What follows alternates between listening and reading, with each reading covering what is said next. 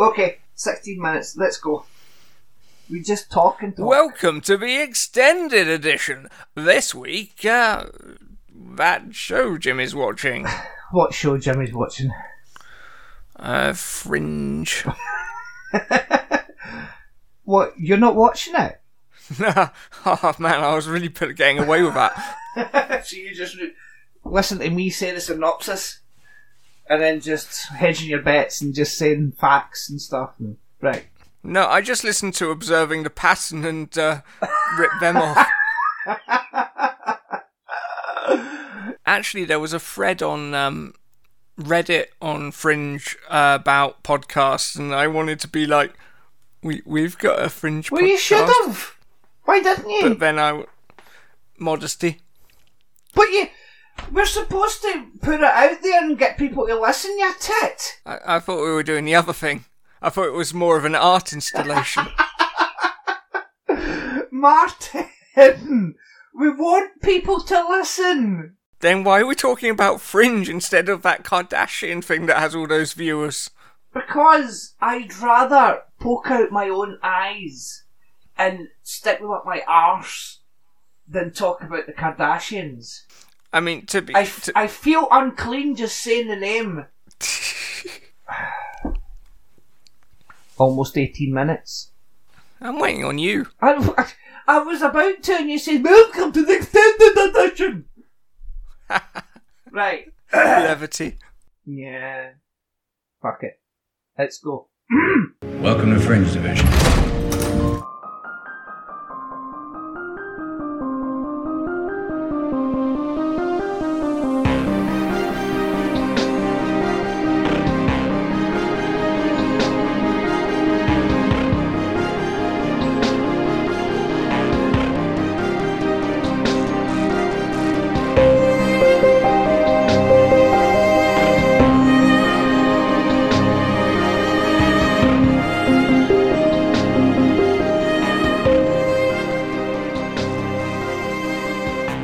Fringe Division. Weird is a matter of degrees. Hello and welcome to Fringe Division, spoiler-free podcast rewatch thing of the TV show Fringe. I'm Jimmy. And I'm Martin. Today we're discussing Season 1, Episode 14, Ability. It was written by David H. Goodman and directed by Norberto Barba. That's some name. It is, isn't it? Yeah. Did you say when it aired? No, that's not a thing I do anymore. Why? Gets me in trouble. Why? See, 3 episodes ago for details. What are you talking about, Martin? You leaving my flubbing. For God. Just say the date, Martin. Well, no, because it's in February and that's got a second R that confuses me. What, saying February? Yeah. So but you've already said February. You just said it to me a minute ago, Martin. Well, you can cut it together then, can't you? But you didn't. Martin, just say the fucking date. I just assumed that if I did like 10 of these episodes, you'd be able to use everything I'd said in some sort of voice synthesizer and just type my lines out. I want to cry. Say the date, Martin. It's like Manic Depressive Freddy. It aired February 10th, 2009. Right. Jesus wept, Martin. It aired February 10th, 2009. Right. Jesus wept, Martin. Oh. And people wonder why these episodes are so fucking short. So short? Right. Is this going to take much longer? Because I've kind of got plans this evening. Martin!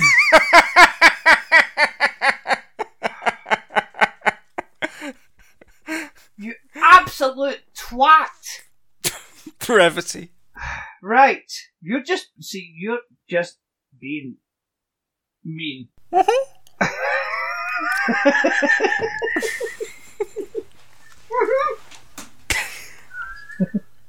Martin, episode 14. Episode 14. We're here. But should we have come? I don't know. I don't know. And that's personal, and I'd rather not speak about it. So, Martin, what did you think of episode 14? This is one of my favourite episodes so far. I really enjoyed this one. It felt like all the things that had been hinting at are actually coming together into a wider story. Nice. Did you like it? I did, yeah. I did. And I know we said this before, but it's so weird watching this again with Jared Harris being a massive star and not that guy from Fringe. Mm-hmm. Yeah. See, I'd forgotten a lot about he had side effects from the teleporting and stuff. I'd forgotten all about that. And I'd actually forgotten that they introduced this element of the story this soon. And unintroduced his element. Yes, but what does that mean? What? Unintroduced his element? He's not coming back anytime soon, is he? I don't know. He's alive. But not very well. No, but he's still alive and he escaped like the fucking Joker. Let's not speculate because I seriously, honestly do not remember when we see him again. If indeed we do. And I hope we do. I thought something that happens later was happening at the end of this episode, but then it wasn't. Right, okay. The plot. We actually open with scenes from in which we meet Mr. Jones. No, it's not. What is it? What's the one where... It's not that one. It's the other one. The second one Mr. Jones was in. Yes. Yes. It opens with that, with Sarek getting his neck snapped. Mm-hmm. If you took all that out, I think this would be the shortest open to the show so far. So, Olivia Dunham arrives at Walter Bishop's lab to find Walter making a mould of Jean's udders. What a weird guy. I know. You just know that in the writer's room they had a whiteboard with lists of weird things Walter can be doing. Yeah. They probably did, actually, yeah. I would. And Roberto Orsi probably walked in and saw it and was like, oh God, why is Jean the cow written there? That means we'll have to get the fucking cow back on set. Whose idea was that? Right. Why didn't we shoot it like Firefly with green screen cows? Yeah. That is a bit stupid, isn't it? Having a cow in the show on set. It just seems a bit odd. But then again, Walter. Mm-hmm. Olivia shares that German authorities questioned her about David Robert Jones and his recent escape. Walter remembers that Jones was working with Mitchell Loeb, the man who stole an invention he had made years earlier and hid in the safe deposit box. Yeah, we know this. Right. Olivia asked... Can I break the format and drop in a bit of trivia early? Yeah. Go for it. Denham characterises David Robert Jones' escape as having Star Trek'd himself out of a maximum security prison. Teleportation is a science fiction theme made popular by the Star Trek television and movies franchise over the past 4 decades. The latest Star Trek movie was released on May 8th, 2009 and written by the creative staff behind Fringe. Ah, yeah, that's true. Also, you keep calling her Denham and not Dunham. What? Olivia, you called her Denham. You said Denham instead of Dunham when you were saying that. Isn't this the IT Crowd podcast? No, you're in the wrong room, mate. It's down the hall to the left. Right. Brevity. I know. Olivia asks Walter what exactly that invention was. So she doesn't know. Okay, I thought she would have known that. So, yeah. She doesn't pay attention. No, she doesn't. So it was a time machine thing. Yeah. You'd think she'd remember going to bloody X-Men school, but apparently not. No, exactly. They would require weeks in a decompression tank to survive, and even then would suffer adverse side effects. I wonder if we'll come back to that later. Yeah, maybe. You know I'm going to leave in all that talk about you fucking up Dunham's name, right? Yeah? Yeah. You leave it all in. You tricked me, Jimmy Brune. I don't leave it all in. It's just for fun, Martin. We're not perfect human beings. We make mistakes. I'm getting there.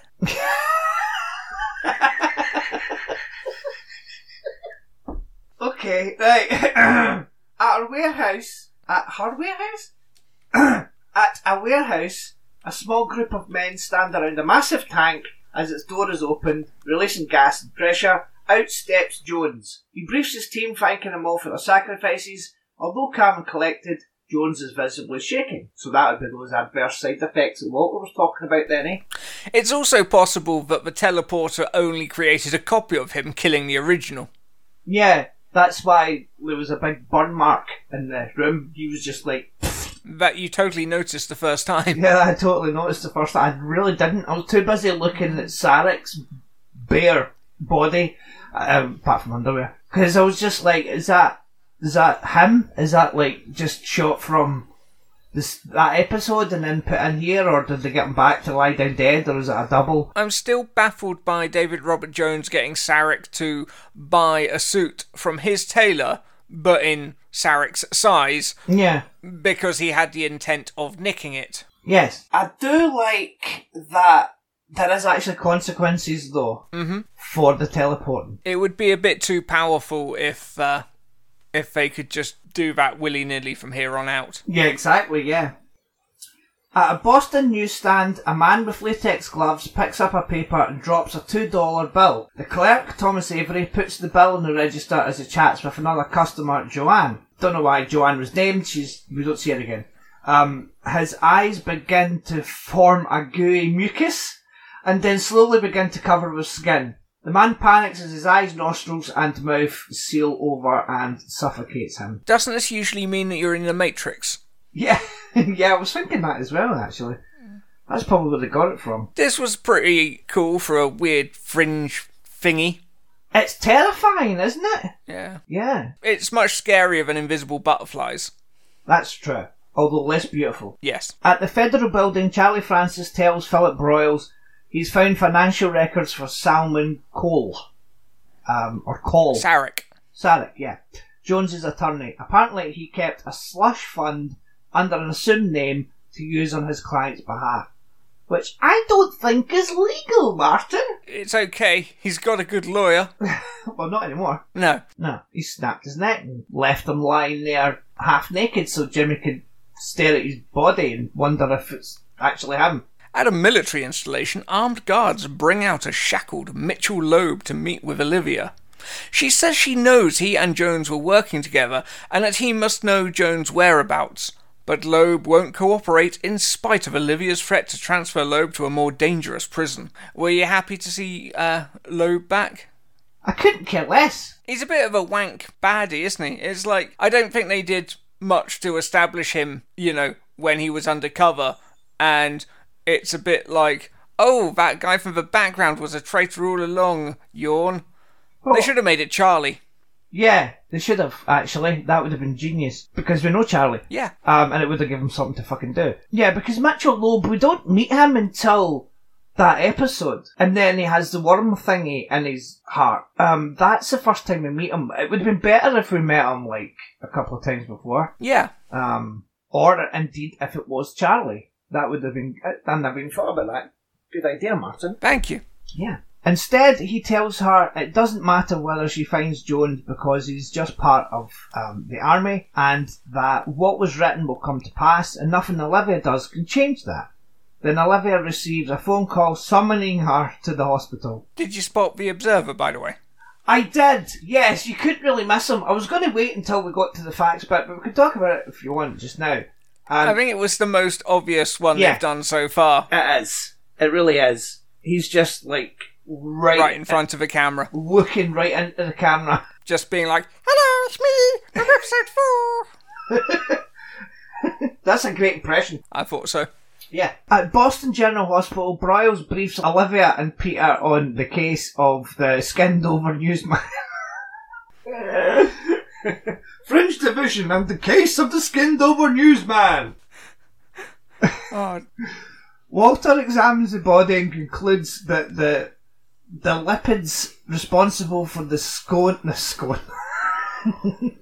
Fuck's sake, Jimmy. Responsible for the skin growth have somehow mutated and sealed off all bodily orifices.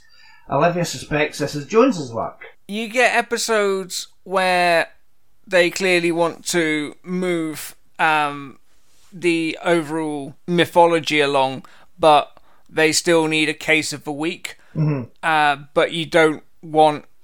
we've seen Case of a Week episodes, which sort of we don't care about. We want to watch, the overall story unfold. And they do a really good job here of, there's a case happening, but what's happening with David Robert Jones and the teleport, that's more interesting. Yeah, but they also like the two of them, so... Yeah. It's to keep the plot actually going. It's like, this is actually Robert Jones doing this. It was a test to see if he could actually do it. Olivia pulls Peter Bishop.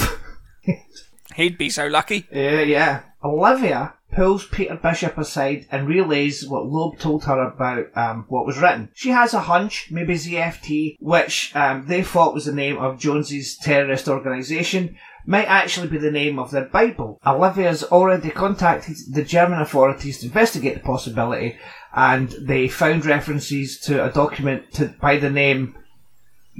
Yeah, okay. Zerstörung durch Fortschritt der Technologie. There, I've done it. Which translate to destruction by advance of technology. I apologise to any German listeners. Yeah, I'm Scottish and can barely speak English, so I apologise. Are you still there, Martin? Yes, I was just enjoying that. Yeah, thank you, you dick. Right. The document, a rare self-published manuscript, was recovered from a crime scene and inventoried, but was destroyed 10 years ago. Or was it? Olivia wonders if Peter might have any weird connections that could get their hands on another copy. Peter believes he does. This bit really irked me, I have to say, because you're looking for, like the sci-fi equivalent of it, like the Anarchist's Manifesto or what have you, and that's going to be a PDF attachment on some backdated message board. It's not going to be in a dusty bookshop. Yeah, it didn't make much sense. But I do like the playful sort of conversation between Peter and Olivia. Like when he says to her, "You're always a little weird." Actually, Olivia is pretty upbeat in this episode. Yeah, I guess it's a different writer. Yeah, I mean, right from the beginning, when she comes in and she said, I was speaking to the German authorities about David Robert Jones, but she's still, she's happy and she's very upbeat in this episode. I really liked that. And I picked up the wrong thing to read. Right. In the lab, Astrid and Walter perform some tests on the orifice-less body to recover any available evidence. They cut open the man's mouth and capture the putrid gas in an IV bag. Peter visits Edward Markham, the crusty proprietor of a used bookstore. I thought he was calling him Martin. Yeah, I had to rewind it a couple of times so I could write down what the guy's name was, and then I didn't realise. Well, I forgot that I would actually be fucking reading it anyway. So I didn't have to write the name down. So this actor, I don't know the actor's name, but he plays basically the same character here as he does in The Blacklist. He's like a shady... Clark Middleton. Is it? Excellent. He plays sort of like a shady dude in The Blacklist as well. Peter tells Markham about the ZFT transcript and asks if he can find it for him ASAP. If anyone can find this document, it's Markham. Yeah, and he does. Hooray! On a shelf, in his shop. That's where most unpublished essays end up. Exactly. I like Olivia's reaction to when Peter says that she's just a friend.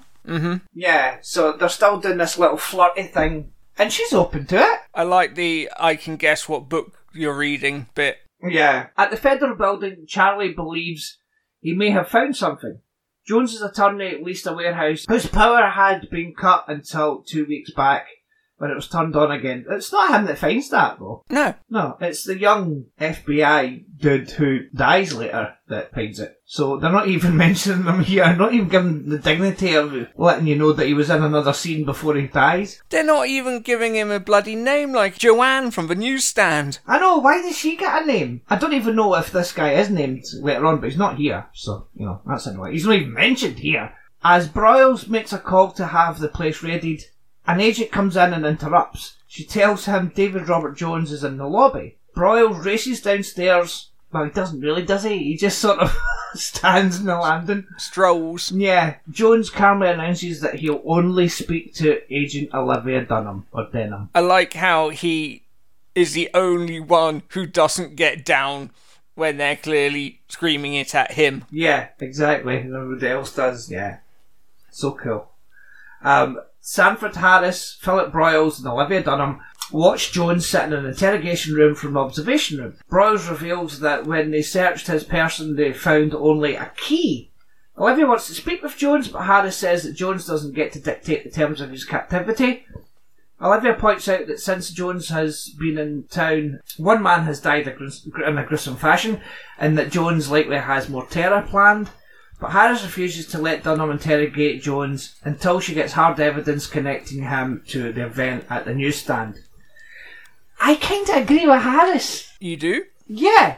And do you know why? Why? Because he doesn't have the exact same information as Olivia does. He's thinking of this from an FBI point of view, or whatever he is. You know what I mean?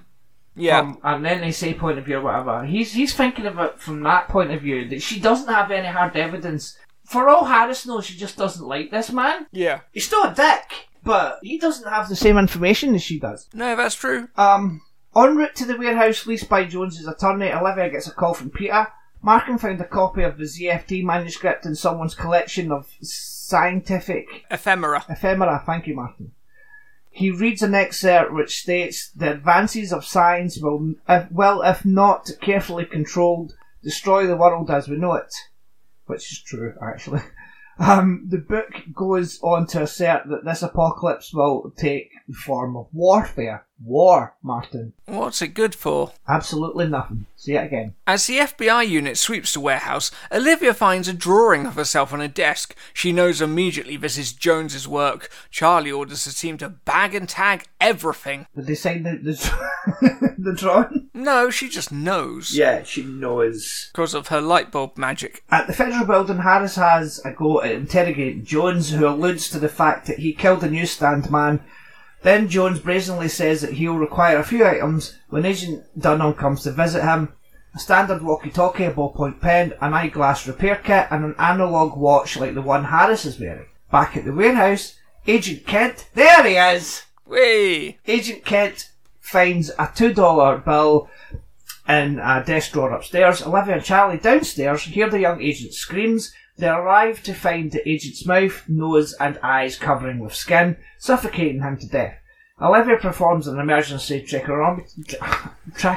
like that. They did a really good use of the $2 bill. Yeah. With the newspaper guy mentioning it and then it being seen again here, because it's just unusual enough that you're like, oh, it's the same thing, without it being needlessly quirky. Yeah, exactly. And the agent appears to have been saved until the skin grows over the hole in the trach tube and he dies. That was fucking terrifying. Yeah. Because I thought he was saved. I thought, that's, good old Olivia. But, no. But if it did happen, you wouldn't have to worry about vomiting. This is true. Olivia and Charlie arrive back at Task Force headquarters as Harris drops his watch into a paper bag with the items Jones requested. Olivia interrogates Jones, who coughs sporadically, clearly not well. It was nice to see Harris taken down a peg or two after acting like he's the big I am for a couple of episodes. Yeah. But without actually breaking his character. Mm-hmm. Yeah. He removes the items from the bag and takes apart the walkie-talkie and Harris's watch. Using all the components, he quickly fashions a bizarre device. Once it's complete, he switches it on and sends squealing feedback into the surveillance room. Right. So, Harris says that's a $1,000 watch. So, one, why did you give it to him? And two, why the fuck do you have a $1,000 watch? He's exactly the sort of guy who would have a $1,000 watch. I had no problem believing that. No, I know, but I just wanted to call him out in it. Because he gave him the watch. What did he expect was going to happen? I am rather surprised he didn't just order an underling to give them their watch. Exactly. Well, they're probably digital, though. But I was wondering if there wasn't going to be a moment where he goes out of his way to break the watch, rather than just taking the pin out. Yeah. Jones tells Olivia that they're now alone. He's jamming the surveillance feed.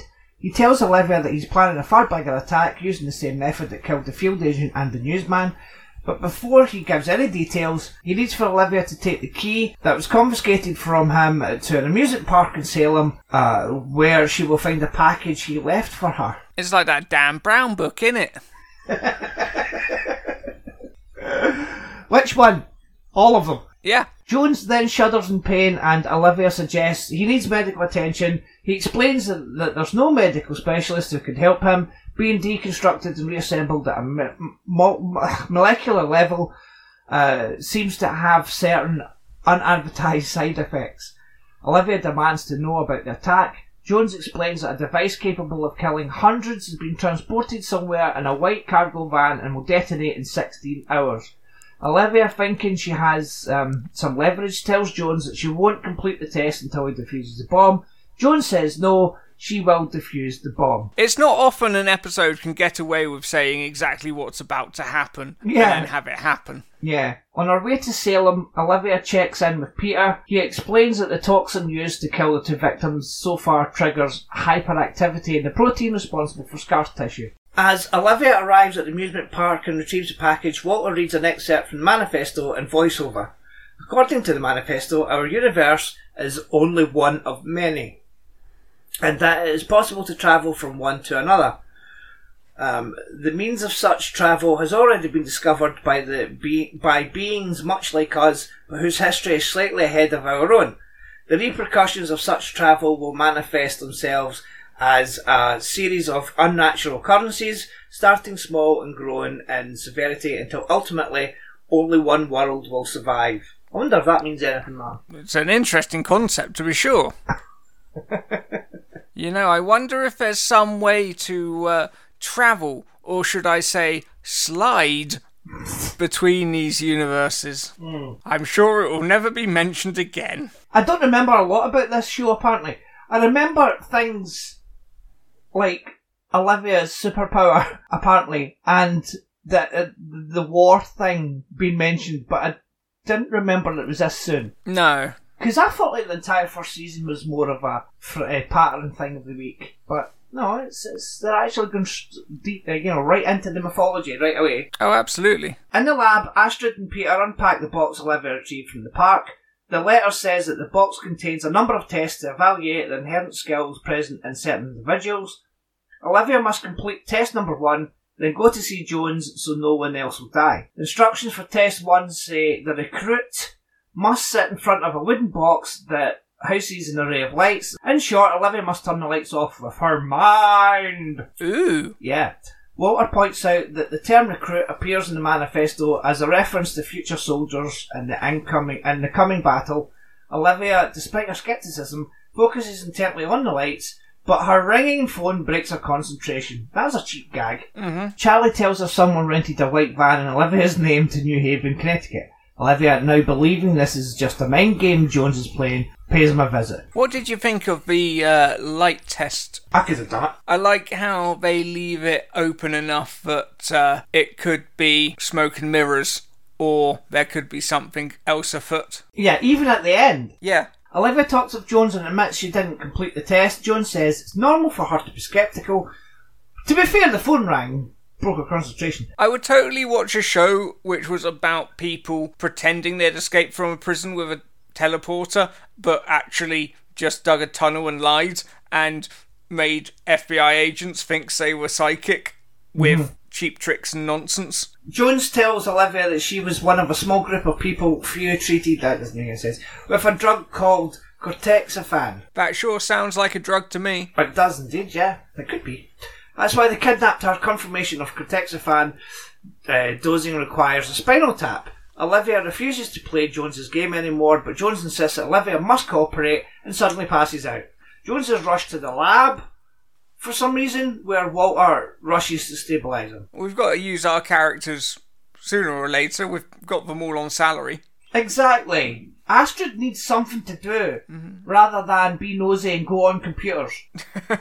Olivia is just getting off the phone with Charlie, who's informed her that cortexiphan is a drug patented by Massive Dynamic. Twist. Yep. Olivia tells Peter that Jones is still expecting her to pass the test, and she wants Peter to rig it. Peter agrees. At Massive Dynamic, Olivia meets with Nina Sharp. Who? Yeah, she was in the last episode. I don't know why I was in it. And asked, was it last episode or the episode before? Can't remember. And asked her about Cortexiphan. Nina says that the drug's clinical trials were performed by Massive Dynamic founder William Bell in order to test his theory that the young brain is infinitely capable of absorbing information at birth, but becomes increasingly limited with age. I did notice that it is her right arm, which is robotic. Yeah, I think she used her left to get into the thing though, that time. Ooh. Yeah, I don't know, but I think it was. Because it would make sense. Wait, no, her right. It was her right. Yeah, she used her right. Anyway, who cares? That was a while ago. Cortexiphan was administered by two young children, not by young children, that would be weird, in the hope that it would limit this degradation, but the drug was only administered in one trial in Ohio in 1981. But, Olivia says, "No, couldn't have been me. I was 3 years old and living in Jacksonville." So, there you go. Peter informs Olivia that he successfully rigged the light box. Hooray! Yay! Walter uses an injection to wake up Jones, who thanks Walter for the incredible work that allowed him to escape his imprisonment, so he's a Walter groupie. Yes. Walter tells Jones that he locked away the teleporter for a reason. One which Jones is now experiencing. With only 2 hours before Jones's device goes off, Olivia performs the light box test in front of Jones. Peter's rigged job works like a charm. So Olivia... That's the word you wanted to repronounce? I know. Yeah. Fuck you. Right. So she appears to pass the test. A pleased Jones gives her an address of a building and says the device is on the 47th floor. Olivia calls for an evacuation.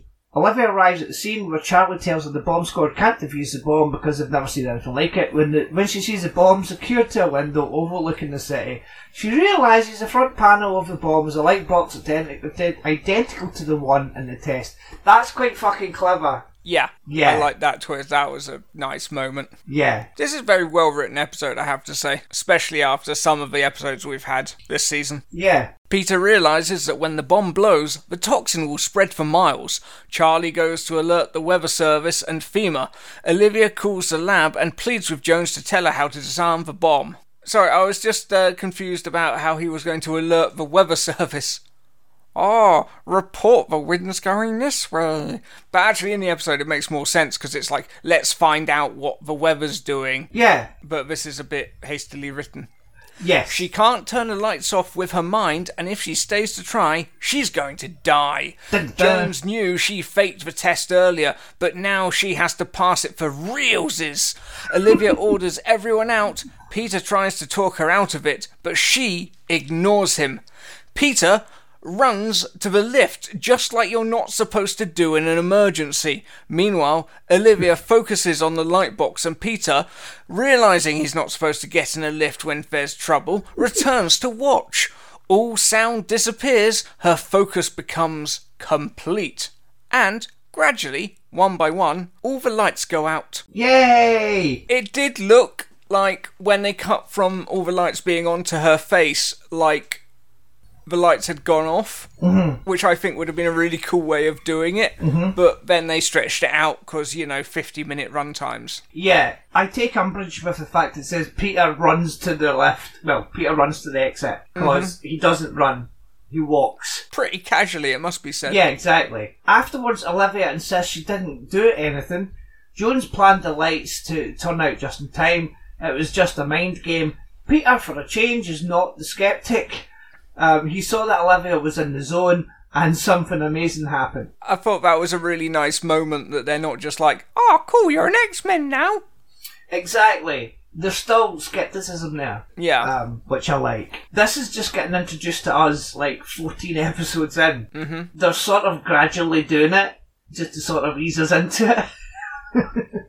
That she may have superpowers. Between this and the Instant Family, there's quite a lot in Fringe you'd expect to be introduced much earlier. I think if it was being made today, I can't see how they wouldn't set up the parallel universe from the pilot. Mm-hmm. But then saying that, you've no idea if they even knew there would be a parallel universe at the pilot stage. Yeah, but did we not establish that the Observer is from a parallel universe in episode 4? Just because we established the Observers from a parallel universe doesn't mean they didn't just say stick a guy in a weird hat there. But that was and we'll figure it out later. But that was episode 4. Which would have been months after the pilot. Yeah, no, you're right. You're right. They probably didn't really establish where it was going to go until episode 2, where they get back into the room after they get given the green light. I don't know if you're mocking me or not. No? Okay. I mean, I don't want to say that J.J. Abrams doesn't plan things out far in advance, as the recent Star Wars trilogy shows us. True. Meanwhile, David Robert Jones has been transported to Boston General, and Olivia goes to visit him, but when she arrives... But not in a teleporter way. Transported, yeah. But when she arrives in his room, she finds an enormous hole torn out of the wall and a note scrawled in the wall saying, F you, Batman. No, with a note scrawled in the wall saying, you passed. Jones has escaped yet again. How did he write that? Because it wasn't with a pen, not even a Sharpie is that thick. I know, I don't know what that is. Has he got some sort of paintbrush? Maybe. It'd be funny if he wrote it in poop. Later, Walter... Oh, by the way, I love just like, she walks into the room and you just sort of see, like, a defeated look in her face and then cut to a massive hole in the wall. I liked the way that was done. Later, Walter reads the manifesto alone in the lab. As he reads, we notice that every lowercase y in the book is curiously raised. At her apartment, Olivia receives an unexpected call from Nina Sharp, who tells her that it turns out there was another, much smaller clinical trial of cortexiphan in 1981 in Jacksonville, Florida. Dun dun dun! Exactly. Do you think Nina just found out about that, or is she playing games? She had to know one, come on. But then again, we don't really know because I don't know if they know what they're doing with Nina Sharp. It's like one episode she's evil and another episode she's nice. She's like bloody Captain Janeway. Is Janeway evil? In some of the episodes, yeah. How so? Well, she ties people up and tortures them for information. Oh, does she? She's one of those captains. I'm glad that when we see Walter reading the manifesto at the end, that he's not reading it in the crapper like he said he was earlier. Yes, that was good. Apparently, Olivia is at home alone because there's no Rachel or Ella. I was quite happy. They've probably nipped out to the movies. Yeah, that she wasn't sitting there and Rachel come in and go, "Hi, yeah, remember I'm still here." You still haven't brushed your teeth. I hate being lied to, Ella. Oh, Peter's cute. In the lab, Walter pulls a dusty tin box from the closet. I'm not interested in your sister. Why do men always lie to me? He opens it to reveal an old typewriter. Walter sets it down and loads a sheet of paper into it. He slowly types one word, ability, and as the last character appears, he sees it as a curiously raised Y. Why, Martin? I thought he was doing something else with the typewriter, but I can't talk about that. Yeah, exactly. Can't talk about that till season 2. Episode done. Do you have a Walter line of the week, Martin? Of course I have a Walter line of the week. I'm not a monster. Yeah. It's the bit where it's like the teleporter's got side effects. I got rid of it for a reason. Because Walter was a bit of a badass then, and we don't get to see Walter be much of a badass because he's so Walterish. Yeah, that's true. Well, okay, I'm going to lower it a little by my Walter line of the week. That is putrid. On a separate topic, do you like coffee cake? Good. Although I do like Peter's delivery of, Walter, put the cow away, will ya? Do you have any more facts to tell us, Martin? It's the first time we see Walter type on his portable typewriter. As of this episode, Mark Valley's name no longer appears in the opening credits. Smiley face. Yes, exactly. What the fuck is that smiley face? Oh, I hate his name being there. It's rubbish. But there you go. Yeah, that's interesting. I didn't notice that. Usually that fact says Mark Valley, despite being in opening credits, Mark Valley wasn't in this episode. But no, there's no longer an opening credits. So last episode was the final episode for Mark Valley as a regular on Fringe. And we didn't even notice it, Martin. We didn't even notice it. No. But then he was in it a lot. Yes. That episode anyway. This week, the glyphs read out Olivia. Dun dun dun! Or dunum dunum dunum. Yeah, I'm quite pleased with some of that actually. Right. So the next episode, we're going to be talking about episode 15, and it's called Inner Child. It goes a bit crap for a few, but then we get to the season finale, and that's quite good. And then once we get to season 2, we're pretty much away. Hooray! Does it get crap? I can't remember. Yeah, no, can I? I think the next episode's good. Just seconds before a building is demolished, a mysterious mute child that has been living alone underground is discovered. Do you have anything else to say about this episode before we wrap up, Martin? It was good. Thank you. That's all we have time for. shiftybench.co.uk is the website. Contact at shiftybench.co.uk is the email address. Where can people find you on the internet, Martin? At The Faldor on Instagram and Twitter. Excellent. Thank you all for listening, and we'll speak to you all next time. Goodbye. Cheers!